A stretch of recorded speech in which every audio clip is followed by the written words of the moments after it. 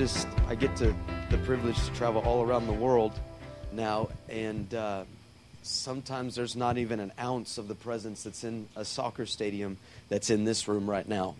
And sometimes I feel like I go to church more than Jesus, because he goes to churches sometimes that I go to. Or he doesn't go to churches that sometimes I go to. And so, until Erica and I get there, my wife. And so, but let me tell you, I was driving over here and I told my wife, I said, I feel like in some ways this is full circle to come back around to Overflow Church. And I don't know about you, but I sense a fresh expectation in this room. Maybe just all three of us. But I really do. I don't care what your week was like. I don't care how hell broke against you last night, what your financial situation is. I don't care where your lack of faith is. I don't care if you're away from God, with God, if you're attached to Him at some point. I don't care where you're at. This is a dangerous place for you right now, because discouragement can't live in the presence of God. Have you figured that out? Have you figured out that your hopelessness is the remedy that He needs to come in and just add a little bit of Him, and all of a sudden that turns into vision and expectation and fresh anointing, and all He ever needed was a broken vessel. Yeah. And I tell you what, if you think God is... Listen, I feel like preaching this morning, can you tell? Yeah. God is not in love with the future version of you. He's in love with you right now. All right? When God got you, He knew exactly what He got. Messed up and all. All right? You did not surprise God with, oh, I have this issue, or oh, that I didn't know that was going to happen. He knew exactly. He's not in love with what you will be 20 years from now. He was in love with you the moment He found you messed up, cracked out of your mind with a needle in your arm. It doesn't matter where you came from. All He knows is that He is madly in love with you. And I can't think of a better place to be than a church that will actually flow in the presence. Man, that's refreshing to me. Because normally it's 4 and done. All right? 4 songs and done. But I love when the outpouring of the Holy Spirit starts to happen. You know, a lot of people think significant is in numbers. But I want to remind you, the church was birthed with only 120 in a small room just like this. If you've ever been to Israel. And I'm telling you that something is... I told you this before, so I think you're going to have to go to 2 services pretty quick here. And what great problems to have. I pray for parking problems. I pray for nursery problems. Those are good problems to have. Come on, somebody.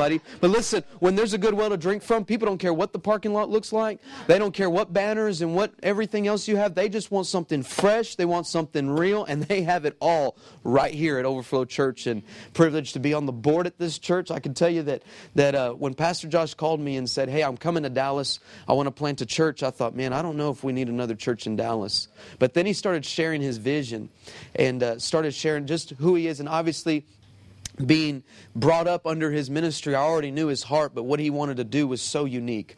And I love the name Overflow. How many know? I just love that name. Everything else could be really weird. I've been to some churches where their names sound like funeral homes. Right. And their services are just like that. Yeah, you're right. You're right.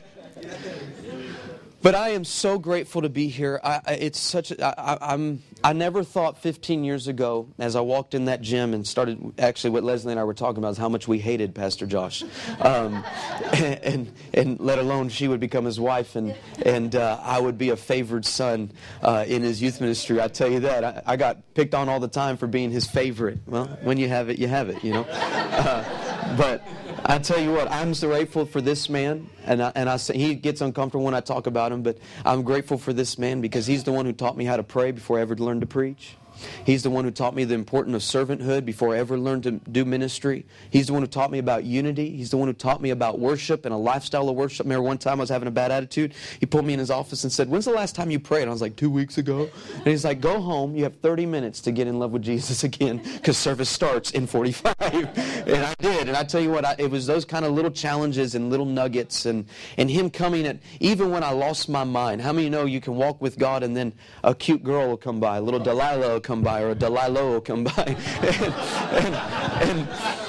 and which would happen to me. And I remember him taking me out on my mom's balcony and challenging me on this relationship, and I hated the mess out of him for doing that. But I tell you what, it was a turning point conversation, and now it is to your account that everything that Eric and I do around the world is really credited to you. And Tony Dennis, who mentored you, pastored you, discipled you. And I would not know Jesus if it was not for Josh Brown. I'll tell you that right now. He's the one who led me to the Lord, prayed with me. I was standing right beside him at YFN, just down the road here, when the Lord called me into ministry. Actually, I got saved, I got filled with the Spirit, and called into ministry all on the same night. And so that was a big night. It was a big night. And I remember the Lord saying, I'm calling you to ministry. And I said, well, what is that? And He said, I want you to be just like your youth pastor. And I remember immediate yes leaping out of my heart and over my lips. And I cannot tell you what a tremendous honor it has been to just follow that call. And I've watched him walk through some of the darkest hours of his life. I tell you what, I have seen the good, the bad, and the ugly, and I can tell you there is a consistency about this man. And it does not matter to him what others might think or say. What matters is his opinion in heaven. And I've watched him. You know, man does not call man. You do know that, right? God calls man. And when God laid a claim on Pastor Josh's life, I saw that claim just embrace some hardship and some difficulty. I have watched him walk through betrayal. I have watched him walk through bitterness. And the whole time you would never know he was going through that, because he just stayed in love with the Lord. That's hard to find nowadays. How many know what I'm talking about? And so it's I just cannot say this enough, a tremendous honor for me to be here this morning. But I do have a word. Are you hungry? Yes. How many came to eat this morning? Yes.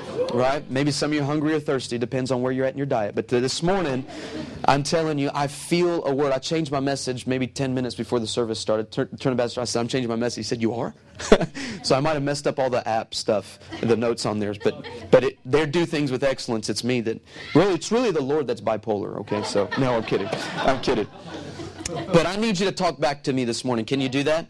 I think a quiet church is a dead church, all right? The Word of God deserves a response, all right? It is not a spectator sport. It is very much, God is not wanting to touch you this morning. God's not interested in playing tag with you. He wants full contact with you this morning. Is that okay? Listen, if you don't talk back to me, you're going to see this Mexican with a mic get real insecure, and I'll throw it at one of you. I'm barely saved, all right? So I need you to talk back to me this morning. Can you do that? Yes. All right. I feel like preaching, but I feel a real prophetic edge on the message for the house. I feel like you are being positioned for the right moment. And I feel like there's these key moments that are coming down the line, and I feel like the Lord is putting some finishing touches on this house for some unique things that He's calling you to. And I don't believe this just corporately. I believe this individually. I feel like Overflow Church and the families represented in the lives and the callings and the jobs and everything else, I feel like all of that is about to turn a corner. I feel like an era is ending and a new one is beginning. I feel like a chapter has been closed from being written and a new one. And I feel like my assignment this morning is to stir up some expectation. Would that be okay? Do I have a job this morning? Can I blow some dust off some promises that you've been waiting on? Come on, how many know what I'm talking about? How many need something just cashed in from heaven like now? Yes. And I'm not telling you, this isn't a get blessed message, get blessed quick message this morning. What this is I want to stir up some fresh expectation to some words that God has spoken to you. And I want to speak to you this morning. Now I'm going to take a lot of detours. We're going to go to 2 Kings chapter 7.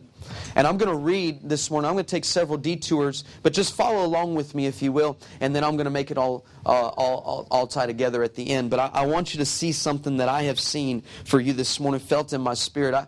I can't think of a building that just looks so good for what it is and what you are doing. I mean, my goodness, I remember our storefront church, and I think I showed you, it did not look this good. You remember this, Erica? This was crazy. She's over there yelling at somebody. I'll tell you what, there is more use in this facility than I've ever seen in my life. This is great. I love it. 2 Kings chapter 7. Are you there? Say yes. Yes. Come on, say yes. Yes. All right. Don't worry, the Cowboys will win today. You don't have to be depressed, okay? 2 Kings 7. 2 Kings 7. Now, before we start reading, let me give you some background. The army of the Syrians have caused a severe famine to happen to the people of God. And they've cut off all the supply lines into the city of God. And what's happened is they cut off all the supply lines because they didn't want bloodshed. So they said, well, instead of shedding blood, let's just begin to starve them out. And so, as you know, no supplies coming into the city. There's no fresh food. There's no oil. You can't bake bread. You cannot do any of that. And so they've cut off all the supply lines, and it has gotten so bad that it is so awful that they have resorted to eating donkey heads and dove droppings. I don't care how much hot sauce you put on donkey heads and dove droppings, it's going to taste like donkey head and dove dropping, all right? They don't care how much barbecue sauce you put on that, all right? It's going to taste like that. Now, it's gotten so bad that the king is walking the walls, and a woman calls out and says, "Oh, king, would you help us?" And he replies, "If God can't help you, then I can't either. But what's your request?" She said, "Would you help me? My neighbor convinced me to kill my son and eat him." This is bad. This isn't just bad. This is bad. All right? My neighbor convinced me to kill him and eat him so that we could have food. And then tomorrow we were going to kill her son and cook and eat him. So I went and killed my son. We ate him. And now she went and hid her son. How many know this is a bad day? Right. You ain't had the worst day for this generation is life without Wi-Fi. Okay? This is not here. All right? This is a bad day. Are you following me? Everybody say yes. All right, let's read 2 Kings chapter 7. So God sends his prophet to answer this situation. Verse 1. Then Elisha said, "Hear the word of the Lord. Thus says the Lord, tomorrow about this time." Everybody say that. Tomorrow about this time. Say it again. Tomorrow about this time. He says, tomorrow about this time, a seah of fine flour shall be sold for a shekel, and 2 seahs of barley for a shekel at the gate of Samaria. Look up at me. I told you I'm going to take several detours. I think this is interesting. I like this language. Tomorrow about this time. Do you realize what he's prophesying? Yeah. Do you realize this ain't no... This is what he's saying. He's saying tomorrow... This would be like... Let me put it like this. Tomorrow, that would be like me getting up here and saying, tomorrow about this time, gas is going to be 99 cents. Some of you just got saved right there. All right, that's all you needed for your victory. That's what he's saying. Are you following me? And notice what he's prophesying. He's prophesying fine flour and seed. This is king's table food. Right. This is not cheap food. This isn't what you go to Aldi's for, all right? This is what you go to the K. Roger and you go to Sprouts, and I call it K. Roger, Kroger. This is where you go. This is where you get the expensive. This is King Table's food, which is a prophetic picture of you and me. God always brings his very best and the very worst. And that's what you are. You are an unplanned strategy of God that the enemy has no battle plan against. Are you with me? And what's happening is he's saying that I am going to give you the very best. He's not prophesying cheap food. He's prophesying expensive. Let me put it like this. You are not a cheap dream. That's good. You are not a cheap purpose. You are not a cheap vision. Your marriage is not a cheap marriage. If God was willing to send his son so that you could operate in the fullness of your dream, you are very expensive to him, and he will do whatever it takes, no matter if all hell breaks about you and you're eating donkey heads and dove droppings. He will do whatever it takes to make sure you are supplied in the right way. Are you with me? Yes. I'm preaching better than somebody saying amen, I'll tell you that. All right, let's skip verse 2 and jump down to verse 3. We'll close verse 2 out today. No, verse 3. Now there were 4 leprous men. How many leprous men? 4. Come on, how many? 4. Now there were 4 leprous men at the entrance of the gate, and they said to one another, "Why are we sitting here until we die? If we say, let's go in the city, the famine's in the city, we're going to die. If we sit here, we're lepers, we're going to die also. Therefore, let's just go surrender the army of the Syrians. If they keep us alive, we get to live. If they kill us, we were going to die anyways." Right. Some good logic there. Verse 5. And they rose at twilight. When did they rise? Twilight. When did they rise? Twilight. They rose at twilight to go to the camp of the Syrians, and when they had come to the outskirts of the Syrian camp, to their surprise, no one was there.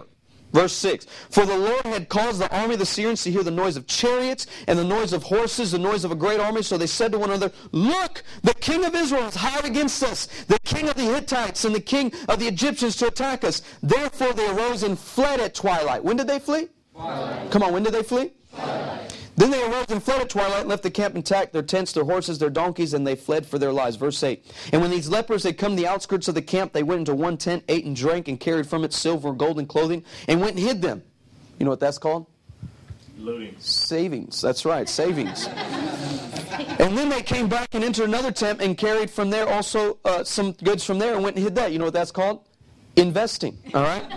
Are you seeing what I'm seeing? You talk about hitting the jackpot. Right. You talk about, listen, this is walking up on a deserted enemy camp that has all your food and all your supplies. Right. You ever found $20 on the ground? Yeah. I mean, when you found that $20, you didn't do this. You see the $20, you didn't go, "Hey, is this anybody's $20? This belong to you? How about you? You? Hey, you run away. This is your $20." You don't do that. What do? And then you put your foot on it because everything under your foot belongs to the Lord and everything else, right? And if you're extra charismatic, you walk around it 7 times just to make sure it's blessed and everything's falling off of it that needs to. And then very discreetly, you take that $20 and you work it up your leg just like this and you put it in your pocket, right? Now you do all that for $20. Imagine how much you would lose your mind, how stupid you would act when you woke up on an entire enemy. You go, listen, on an entire enemy deserted camp, you're going to hide some stuff in cases too. All right? You following me? This is exactly what's happening, right? Now watch this. Verse 9, then they said, we're not doing right. This is a day of good news, and we remain silent. If we wait until morning, some punishment's going to come upon us. Therefore, let's go and let the king's household know. Verse 10, so they went and called the gatekeepers of the city and told them, we went to the Syrian camp, and surprisingly, no one was there. Not a human sound, only horses and donkeys tied and the tents intact. And the gatekeepers called out, and they told the king's household inside. Verse 12, so the king arose in the night and said to his servants, let me now tell you what the Syrians have done to us. They know that we are hungry, therefore they've gone out of the camp to hide themselves in the field, saying, when they come out of the city, that's when we'll catch them alive and get into the city. Now look up at me.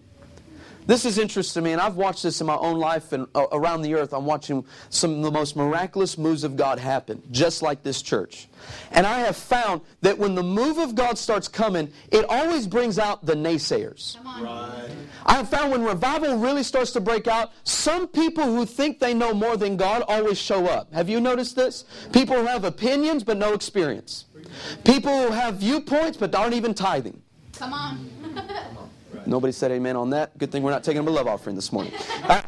Listen, it's amazing to me how much we think that we've got things figured out. And he comes out. This is the king, right? This is supposed to be the chief vessel, the example to all the people of what a man trusting God looks like. And he comes out and says, let me just tell you what they've done. This man has no expectation for the miraculous move of God. Right.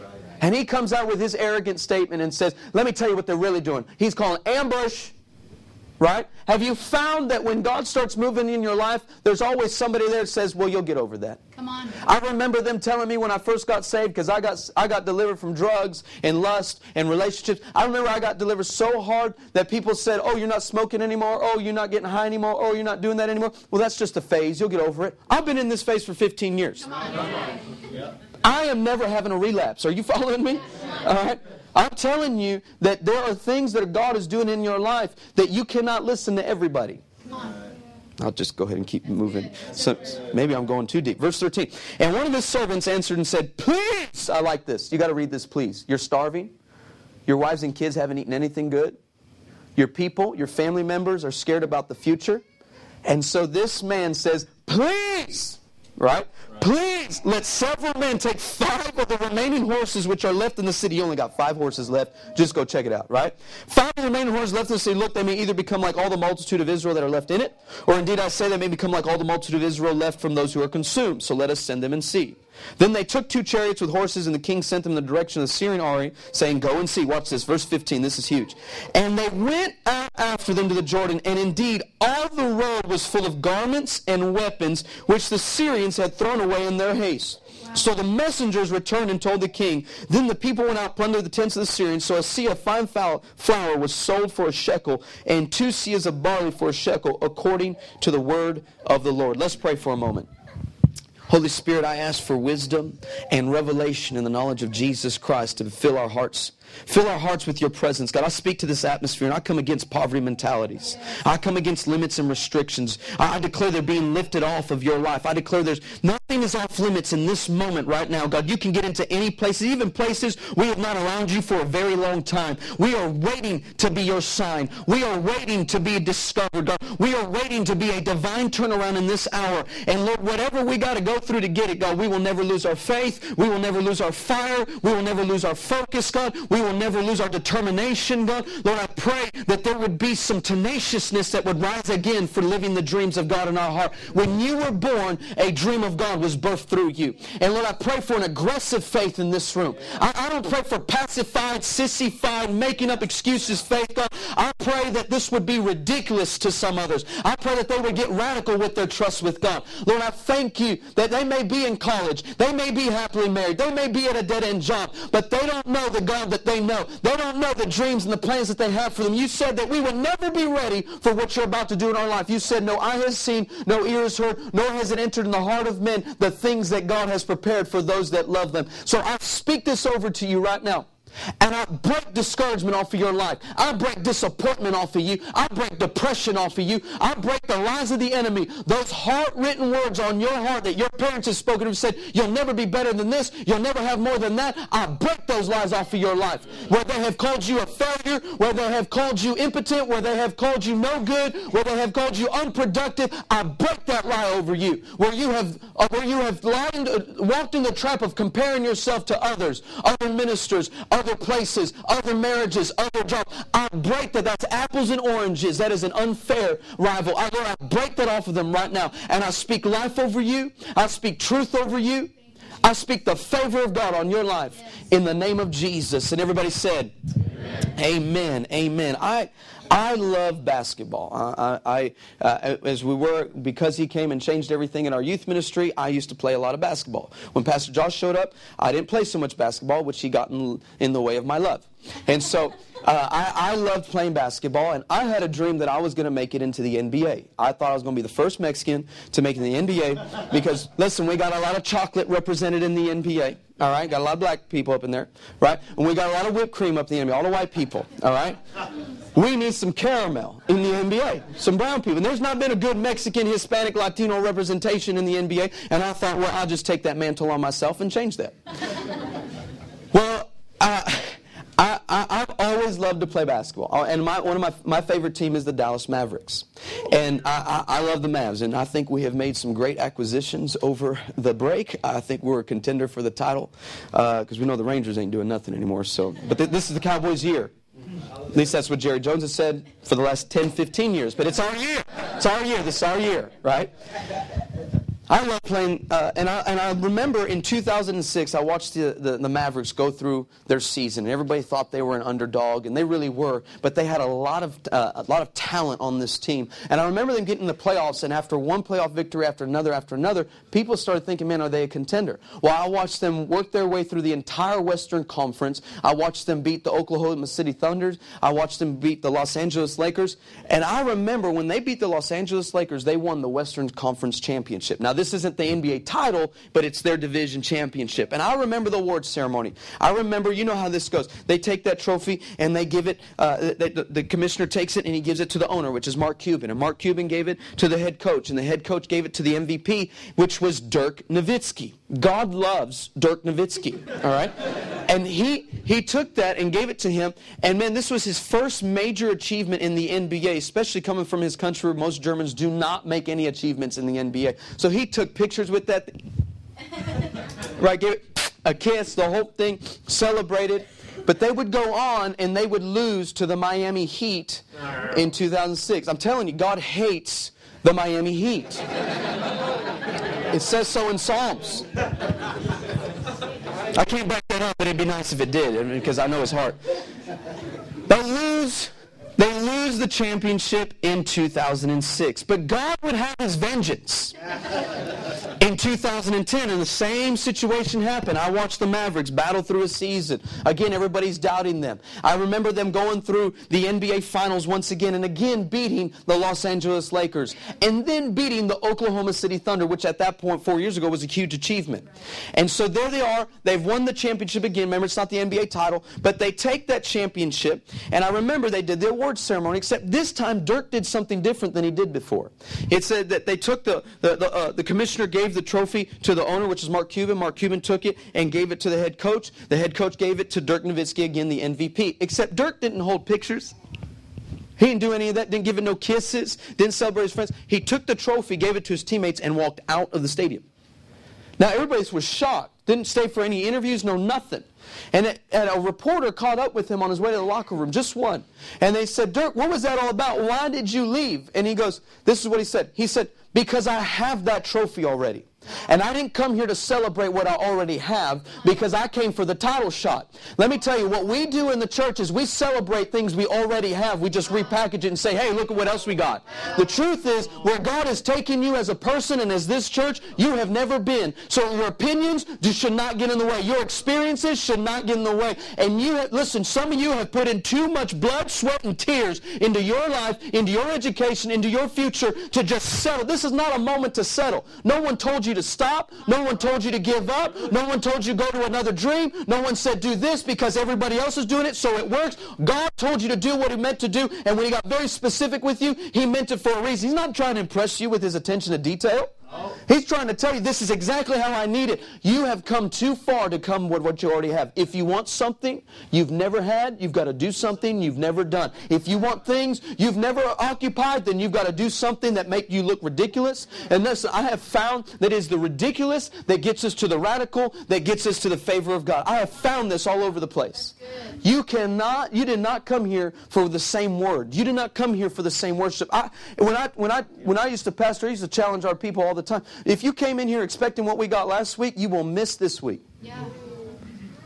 In fact, some people just come to church expecting nothing. Well, guess what they leave with? Nothing. Yeah, that's right. Good. But if you come into His presence, if you start attacking and praying over yourself and over your marriages and your kids and everything else, and stop fearing the future, for crying out loud, you would have things you've never had before. Wow. You would see the goodness of God in the land of the living, just like David promised. Good. I would have lost heart unless I knew I would have seen the goodness of God in the land of the living. Are you receiving this morning? Is anybody with me? It's good. I think it's time for a divine turnaround. I'm calling this message a divine turnaround. If you're going to have divine turnarounds, you have to understand this. Number one, there is nothing moderate about our God. Right. Amen. There is nothing moderate about our God. This is interesting. I remember when the Lord spoke this to me and started dealing with me. I got this amazing job and making tons of money. And I remember one of my first checks at this job was for $10,000. That was just for one check. All right? So you can imagine that was starting out. So at the end of it, you guys knew me that at the end of it, we weren't making six-figure salaries, we were making six-figure checks. Are you following me? That's a good place to say amen. I'll tell you that right now. All right. So I got this $10,000 check, and I have never seen $10,000 made out to me. I knew how to make $10,000, but it wasn't legally. All right. Listen, when $10,000, this came in the form of a check. I'm used to it coming in a pillowcase, under a car, be there at 10 and pick it up. Right? That's what I'm used to. All right. So when I see $10,000, I remember I called Erica. I picked up the phone. I said, "Baby, we got $10,000. This belongs to us. This is mine. They didn't misspell it. They didn't send it to the wrong place. This is my department. That's my ID number. That's my social. This is my money. This is $10,000. We're going to eat off the value menu tonight." The whole thing. My wife's response, "Oh, that's good, honey." Good. Honey. $10,000. Oh, wonderful. Bless the Lord. This is so good. I thank God you're such a good provider. I'm like, good. Woman, this is $10,000. Of course, she missed God, but she just said, "I'll see you when I get home." And I remember hanging up the phone. I'm like, "You missed God. You missed God." I remember hanging up the phone. As soon as I was about to hang up that phone, I remember the Holy Spirit speaking to me. He says, "You can't measure my goodness by your paycheck." Oh, I remember feeling like in the Spirit, just. See, you have to understand, there's nothing moderate about our God. Yes. Right. There's nothing halfway. There's nothing mediocre. There's nothing average. There's nothing passive about our God. He's excessive in the way that did. You realize that every time He multiplied food, you always had more than what you started with. Yes. Did you realize that? When He delivered the Israelites out of Egypt, they didn't walk out with slave clothes. They walked out with the Egyptians taking the gold earrings out of their noses and their ears and giving it to them and the best clothing. Because when God takes you from a place and delivers you, you do not look the same. If you've seen El Paso, and none of you vacation there, you just don't go to El Paso, all right? Nobody does. All right? Unless you're going to see family or do something illegal, that's the only reason you go to El Paso. All right? And I love my city. It's one big hood. It's one big ghetto. And a lot of people are like, "You don't talk like you're from the hood." Well, I don't want to look like where I've been. I want to look like where I'm going.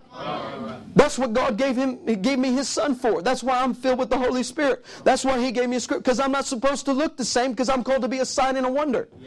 That's my life. And when we have this theology or maybe this mindset that God is average and everything, He'll give me the best that He can. No, that's your past talking. Right. That's your poverty mentality talking. That's your limits talking. God's absolute best is beyond what you can imagine. That's what the Scripture says. You have to understand there is nothing moderate about our God. A lot of people are like, well, that sounds a little excessive, Pastor Chris. I mean, that's a little much. And I'm like, well, I would rather have excess than lack. Because we've had a lot of lack in the church. You've had a lot of lack in your finances. You've had a lot of lack in your marriages. You've had a lot of lack in your faith. What would happen if you just had some excessive faith? What would happen if you had some excessive love? What would happen if you had some excessive power running through your life? I'm telling you, you'll like excess a lot more. Just telling you. I like it. I like the name of this church, Overflow. What a prophetic statement. Overflow. God is into overflow, excess, and surplus. Are you with that? Listen, I have been rich. I have been poor. I like rich a lot better. I have been discouraged and I have been full of hope. I like full of hope a lot better. I have been loved and I have been forgotten and I like loved a lot better. Are you with me? Don't let people tell you. I have pastors. I'm just going to rant for a second. I have pastors told me when we had the big recession, which really it wasn't a recession, it was more the withdrawal. That's what I call it. Because the average home spent $756 during the recession on Christmas. Ain't no recession. Are you kidding me? So we have churches closing missions departments. Youth pastors completely laid off all their staff. They moved everybody in the sanctuary. Children's departments closed down. It wasn't because they didn't have the money. It was just we can't do that. That's average thinking. Right. So I can't tell you how many missionaries had to come off the field because they thought, well, we're in the middle of recession. And for a few years, the recession. Do you realize what happened in the recession? Only the church. The recession. Jerry Jones built the envy of the NFL just down the road from here during the recession. Oprah went from having her own show to her own network during the recession, talking about Oprah things. I don't even know what the heck she talks about sometimes. All right? Not a big Oprah fan, you can tell. I can tell you this, listen, I am not here to tell you that you are dreaming too small, but I'm here to tell you that you might want to dream a little bigger. Yeah, come on, that's good. Because there's nothing average about our God. Are you with me? Is this good? All right. Number two, if you're going to have a divine turnaround, number one, there's nothing moderate about our God. You have to get that in your heart. Number two is look for good news to come from the least likely of places. Look for good news to come from the least likely of places. Listen, it's easy to expect God to move in the places you anticipated. Right. But if you're going to have divine turnarounds in your life, in your marriage, with your children, at your job, in your faith, in your spiritual walk, it's got to come from places you never thought it was coming from. Right. And I remember my brother-in-law calling me. He said, hey, I need to talk to you. I said, what's going on? He said, I know that you travel. You believe in that healing stuff. They're atheists, by the way, my brother-in-law and my sister. And I said, yeah. And he said, well, I need you to pray for your sister. She just got diagnosed with cancer. And I'm thinking, what kind of cancer? She said, well, brain cancer. A very aggressive-natured tumor. Put right by her in her brain. It's almost to where her motor skills are. She's an attorney. So if that attacks any much, she loses the ability to speak. She might even be a vegetable at some point. I mean, there's just all kinds of... He said, would you pray? And I love my brother-in-law. My brother-in-law would encourage me more than some Christians would when I took missions trips. Oh, dude, you got to go. Is that in your heart? Do you want to do that with your life? Yeah, I want to do it. Then you have to do that. I'm telling you. I got more love from an atheist than I did the church at some point. Nobody's laughing at that, but it's true. And I loved them, and I said, man, we're going to pray. We're going to believe for healing, that kind of thing. And so a few months went by, and she had gone through certain tests and finding out what kind of tumor it is, how aggressive it was. And I remember she sent out an email. And she sent out an email explaining her journey through cancer. Now, up to this point, Eric and I had been praying, God, would you heal my sister? Would you touch her life? Now, I remember praying this, and then I got some counsel. This person said, why are you praying that she gets healed? I'm like, well, she has cancer. Duh. And he says, well, does she know Jesus? And I said, well, no, not really. And he says, well, listen, I don't believe that you should stop praying for cancer. But he said, what would be the greater healing? That she would get healed and not know Jesus and die and spend eternity away from him? Or that she would know Jesus, maybe die from cancer and spend eternity with him? Wow. And I said, well, I could pray some more. I could pray a little differently. So I did. I started praying. I started asking the Lord that you would begin to show up in her life, that you would begin to show up in her kids, show up in her marriage, all this kind of stuff. So when she sends out this email, Erica, my wife, responds back and says, we haven't stopped believing for your healing. We haven't stopped praying for you. And she responds saying, oh, I know. So Erica's like, well, what do you mean you know? She gets on the phone. What do you mean you know? She says, well, this morning, for some reason, I felt like getting up and going to church. All right. So I got up and got the kid family together and we went to church. And she says the next week I went back because the people were nice. She said I went back the next week and the message spoke right to me. She says I went back the 4th week, which was that day that she was talking on the phone. She says, I gave my life to Jesus this morning. Come on, somebody. Because He's so good. Not only that, but now her tumor has begun to shrink. And we are slowly watching the progressive healing nature of God begin to take authority over that. Why? Because good news comes from the least likely of places. Some of you hate Thanksgiving and Christmas because you know that one uncle's coming. Because you know that person is coming. Because you know the one that you end up in spiritual debates with, is God real? Why are you doing what you're... Some of you hate... You know how many times... She was never disrespectful. He was never disrespectful. But there was some very tense, uncomfortable conversation between us. I would never have thought my sister would have called me and said, I gave my life to Jesus this morning. But he did. Why? Because it's an unlikely move of God. Now, that's a big deal to us. And that's a big deal to you. But let me say this. God doesn't just come in the least likely ways in the big areas. He likes to come in the little stuff too. He loves the details. I remember one time I was arguing with my wife and we were on the way to a service. How many know if you're married, the best arguments happen on the way to church? I told my friend Eli and I went to high school together. And I said, man, sometimes you just got to take 2 cars to church just to stay married. Don't look at me like that. All the single people looking at me like, you should work on it. Get married. Find out. Find out. The whole time during worship, you have murderous thoughts about them being like, I could kill them like this, I could poison them like that, I could hang them from here. Trust me. So my wife and I get in this fight. I forget what it's about. And I remember we're on our way to church, and I meet with one of my best friends. His name is Jared Bryant. And he's a pastor. He's barely saved, but he's a pastor. And he's the type that knows you so well that he can take one look at you and know that you're arguing. That's how close of friends. You got friends like that? You just know something. So we get out of the car and he goes, oh, Sarah, his wife, Sarah, they're fighting. Watch this. Hey, Chris, why are you mad? Hey, why are you mad? Eric, what are you doing? What are you doing? What are you guys arguing about? No, come on, what are you arguing? I'm like, dude, shut up, I'm going to punch you in the throat. I promise I'm going to punch you in the throat. I was so mad. So we get in there, we get in the service, and I'm ticked. I'm just on lockdown mode, like this. I look. Worship starts, and they're all like, raise your hands. Come on, praise God. I'm like, I ain't praising nothing up in this church. I remember just like this. I remember I looking at my wife, and my wife's over there.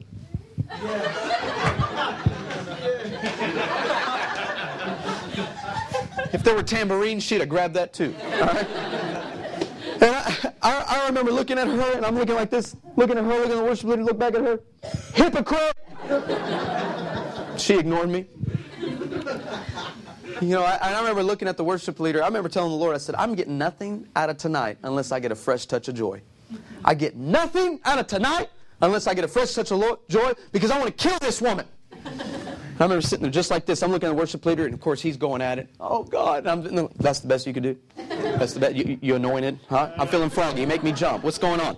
I guess I can't. I have such a nasty attitude, and I remember at the end they're always saying at the end of it, hey, turn around, greet somebody, shake someone's hand. So my wife turns to me, and I turn. I'm like, yeah, right, and I turn my back on her.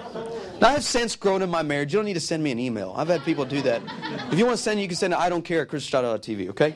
And I remember turning and went, yeah, right. And I turned to this woman behind me. And I remember saying, hi, my name's Chris. And she goes, hi, my name's Joy. I'm like, I see you, God. That ain't right. You're taking her side, but I see you. See, a lot of times we just think God can move in the places that we've seen Him move before. Come on. Right. Yeah. There's nothing new and fresh about that. Yeah. Right. He wants to come in the least likely of places in your life. He wants to move in the places you have not seen Him before. Let me break this down because I realize that we're closing on our time. In verse 3 it says it was 4 leprous men that went and checked it out. Notice it was 4 leprous men who brought the good news. You realize, I know you got good teaching in here, but you do realize that leprosy is symbolic of sin. Especially in the Old Testament where we're reading from. And it was those who had sinned against the Lord. And notice, it wasn't the righteous. It wasn't the prophet. It wasn't a judge. It wasn't anybody who brought the good news, the qualified. Right. It was the outcasted. Yes. It was the rejected. It was with those who you did not want around that they brought the delivering word. Are you with me? Yeah. This is interesting. Lepers had to shout unclean when they would walk through a big crowd. They had to sew metal and bone and glass into their garment. They were often driven out by people throwing stones at them as they approached the city gates. Men who were gatekeepers took these rocks and would throw them at these lepers, and that was signaling, we don't want your kind here. Right. Let me tell you something. Be careful who you throw stones at. They might have your delivering word. They would take, once you were found with leprosy, especially the priest went and looked at you, you were found with leprosy, they went and took you and put you in a colony. You didn't get to say goodbye to your family. You never saw them again. If you had kids, kiss them goodbye. If you had a wife, you'll never see her again. And you were quarantined and cut off from society and put into this one place to live and hopefully die soon. Right. Let me tell you something. Be careful who you cut off. They just might have your delivering word. I'm talking about the least likely of places. I'm talking about in the ways that you thought, man, God would never use that person. God would never use that. God can never heal this. I will never get there. I will always walk with this limp. You know, I'm just so grateful for what the Lord's done. If you look at what Jesus has done, in the Old Testament, if you touched a leper, you became unclean. Right. But in the New Testament, if you touch the leper becomes clean. Yeah. That means good news is coming from the least likely place. He does not need the most qualified. He does not need the most educated. Listen, I work at a Bible college and half of you go there, all right? He does not need that. What he needs is a vessel that's totally transparent with him that says, Lord, you could do whatever you want with whichever piece you want in my life. It's the good news that comes from the least likely places that really gives you the most faith. If you'll go and read all the experiences, encounters with Jesus, especially like Mark chapter 2 when they lower the paralytic through the roof, it says, now on a certain day, which is Hebrew writing form for on a normal day. Yeah. Right. I think we have faith for special days, but we don't have enough faith for normal days. And every special day that you can ever remember started out as a normal day anyways. Right. If we would learn to have faith in the least likely, the normal, right, you would have more than enough in every area of your life. That's good. Verse 5 and 7, it says, the lepers rose at twilight. This is interesting. The lepers rose at twilight, and then verse 7, it says, the army fled at twilight. When you decide to do something about your future, then God will cause a noise. Come on. When the lepers decided to make a decision and change about their future, then God caused a noise on the city's behalf. And I don't know how many of you are in here this morning. I don't know what you came for. I don't know what you're believing God for. I'm not in your spiritual walk. But I can tell you this. Some of you might need God to cause a noise on your behalf. God, I need you to cause a noise on my family. God, I need you to cause a noise on my finances. God, I need you to cause a noise on my marriage. I need you to cause a noise on my community or on my neighbors. I need you to cause a noise in my people. Are you following me? I need you to cause a noise in my future. God will only cause a noise when you start behaving exactly the opposite of what you used to doing. Hear me. Nothing good, nothing bad with spiritual discipline. But if you want something you've never had, you've got to do something you've never done. You know, a form of insanity is doing the same thing over and over and over and over and over again and expecting different results. Yes. It's amazing how many people live with the frustration of their inconsistencies. Oh, that was not good. Did not go over. Let me just take this rabbit trail. I feel like there's a big difference, and my youth major guys have heard me say this the last 2 weeks. I've been harping on this. There's a frustration inside of people. I'm tired of being inconsistent with my spiritual walk. I'm tired of being inconsistent with the love I have for my wife or my spouse. I'm tired of being inconsistent with my tithe. I'm tired of being inconsistent with my worship. I'm tired of being inconsistent with my godly character. I'm tired of being inconsistent. And we live under this frustration, and all it is inconsistency. And it's so hard. Listen, we love when people call us out on our compromise. But let me tell you the difference. The trouble with compromise and the difference between compromise and inconsistency is compromise is obvious where inconsistency is not. And the trouble is we hate ourselves for that inconsistency when really if you would just get before the Lord and start believing God for the least likely of things and the least likely of places. I'm talking about the places where you have the most bitterness. Can you believe God there? Yeah. Come on. I'm talking about in places where you had the most frustration. Have you truly forgiven your ex? Come on. Have you truly walked with the Lord? Have you journeyed this thing out? That's what I'm telling you. The least likely of places. When God causes a noise on your behalf, it's because you did something that was totally different than what you've always done. Yeah. Receive that. Good. Let me give you the last point. I'm going to close this out. Number 3. Deal with your unbelief. If you're going to have divine turnarounds, you need to deal with your unbelief. In verse 2, I had you skip it, but it says this. After this prophet, Elisha, he gets up and says, tomorrow about this time, right? Well, then in verse 2, watch this. Verse 2, so an officer on whose hand the king leaned answered the man of God and said, look, if the Lord would make windows in heaven, could this thing be? And the prophet answered, in fact, you're going to see it with your eyes, but you're not going to eat of it. How many know you don't want a prophet to talk to you like that? Right. Then you know something's about to pop off. All right? Jump down to verse 17. Watch this. Now, after the mighty provision, God causes a noise. The lepers bring back the good news. The people go and plunder the city. Look at what happens in verse 17. Now, the king had appointed the officer on whose hand he leaned to have charge over the gate. But the people trampled him in the gate, and he died, just as the man of God had said, who spoke when the king came down to him. Now, I'm not saying that when you walk out of here today, you have unbelief and we're all going to run over you because we'll sniff you out, we'll know who you are. That's not what I'm saying. But you can obviously tell God's attitude towards unbelief. Have you realized that there are only two ways to make Jesus marvel? With great unbelief or great faith. With the centurion, it says, and Jesus marveled at the centurion's great faith. When he tried to go to Nazareth and do miracles, it says he marveled at their great unbelief. There's only two ways to make Jesus marvel.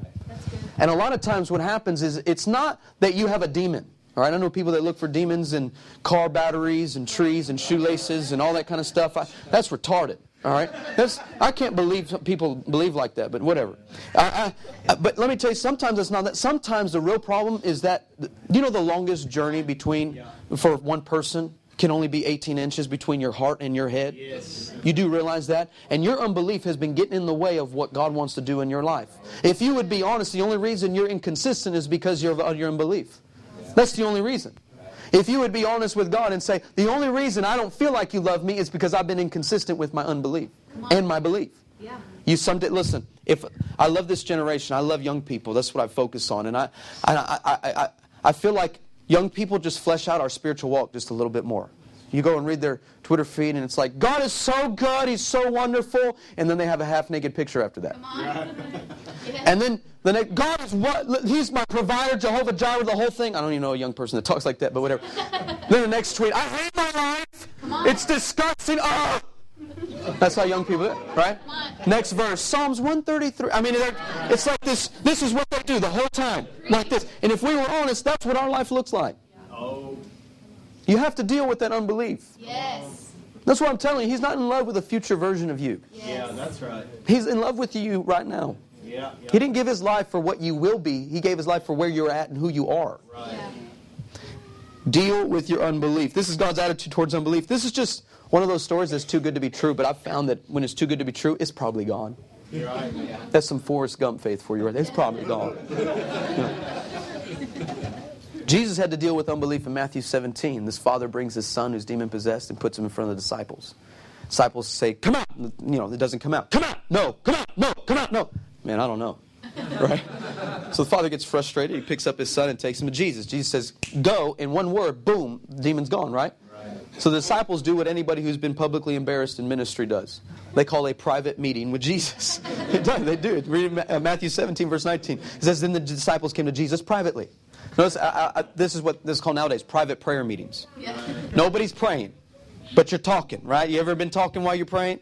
God, we just pray for the rumors that started with this, and this. Pray for sister so-and-so, crack kills, you know what I'm saying? All that kind of stuff. But nobody's praying about nothing. You're just trying to, trust me, they're real. These people exist. So the disciples come to Jesus privately and they say, why couldn't we cast it out? And Jesus says, because of your unbelief, for assuredly I say to you, if any one of you has faith the size of a mustard seed, you'll speak to this mountain, move from here to there, and it will be given to you. And nothing will be impossible for you, right? This is what he says, right? But a lot of people think, then he goes on and continues, he says, except this kind comes out by prayer and fasting. Now we have built a doctrine on this verse that's inaccurate.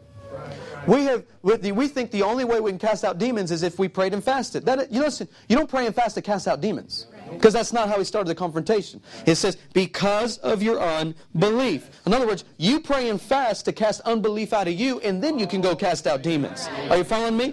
You will have an overflow of the supernatural power of God and provision and favor on your life if you'll just deal with your unbelief. Come on, that's good. Some of you have been fasting for performance, not for presence. And a lot of us, what happens is we get frustrated because we put a week's worth of starving ourselves. You ain't praying, you just don't eat. Right. And then what happens is you get frustrated with God and say, God, why haven't you blown through for me? Why haven't you come through for me? Why haven't you done this for me? Why hasn't this happened? The only reason is you still have unbelief. Yeah. It's a good word. We cry out, God, would you come? Would you come? Would you send your glory? Would you send your love? Would you come? Would you come? Would you come? And He's saying, if I did, I'd kill you. Right. Because no flesh may glory in His presence. In other words, you're going to die. Yeah. And unbelief will kill you. Yeah. Either way. You might as well just get rid of your unbelief. I have found that unbelief resists the miraculous. I have never seen one person healed that had unbelief in them. Never have. And I see tumors fall off all the time. We've raised the dead. I've seen all kinds of that. Some people just can't believe. Some believe God can't change things suddenly. But I have found, if you will just start living against average, against mediocrity, against that, I have found, just saying this, that God moments, we want all these God moments. Well, God habits will create God moments. Yeah, that's right. That's right. If you will constantly have, if I would call it a detox of unbelief, you will see a moment of God rise in your life you've never seen before. Yes. I'm preaching to myself. Yeah. I believe it's time for a divine turnaround.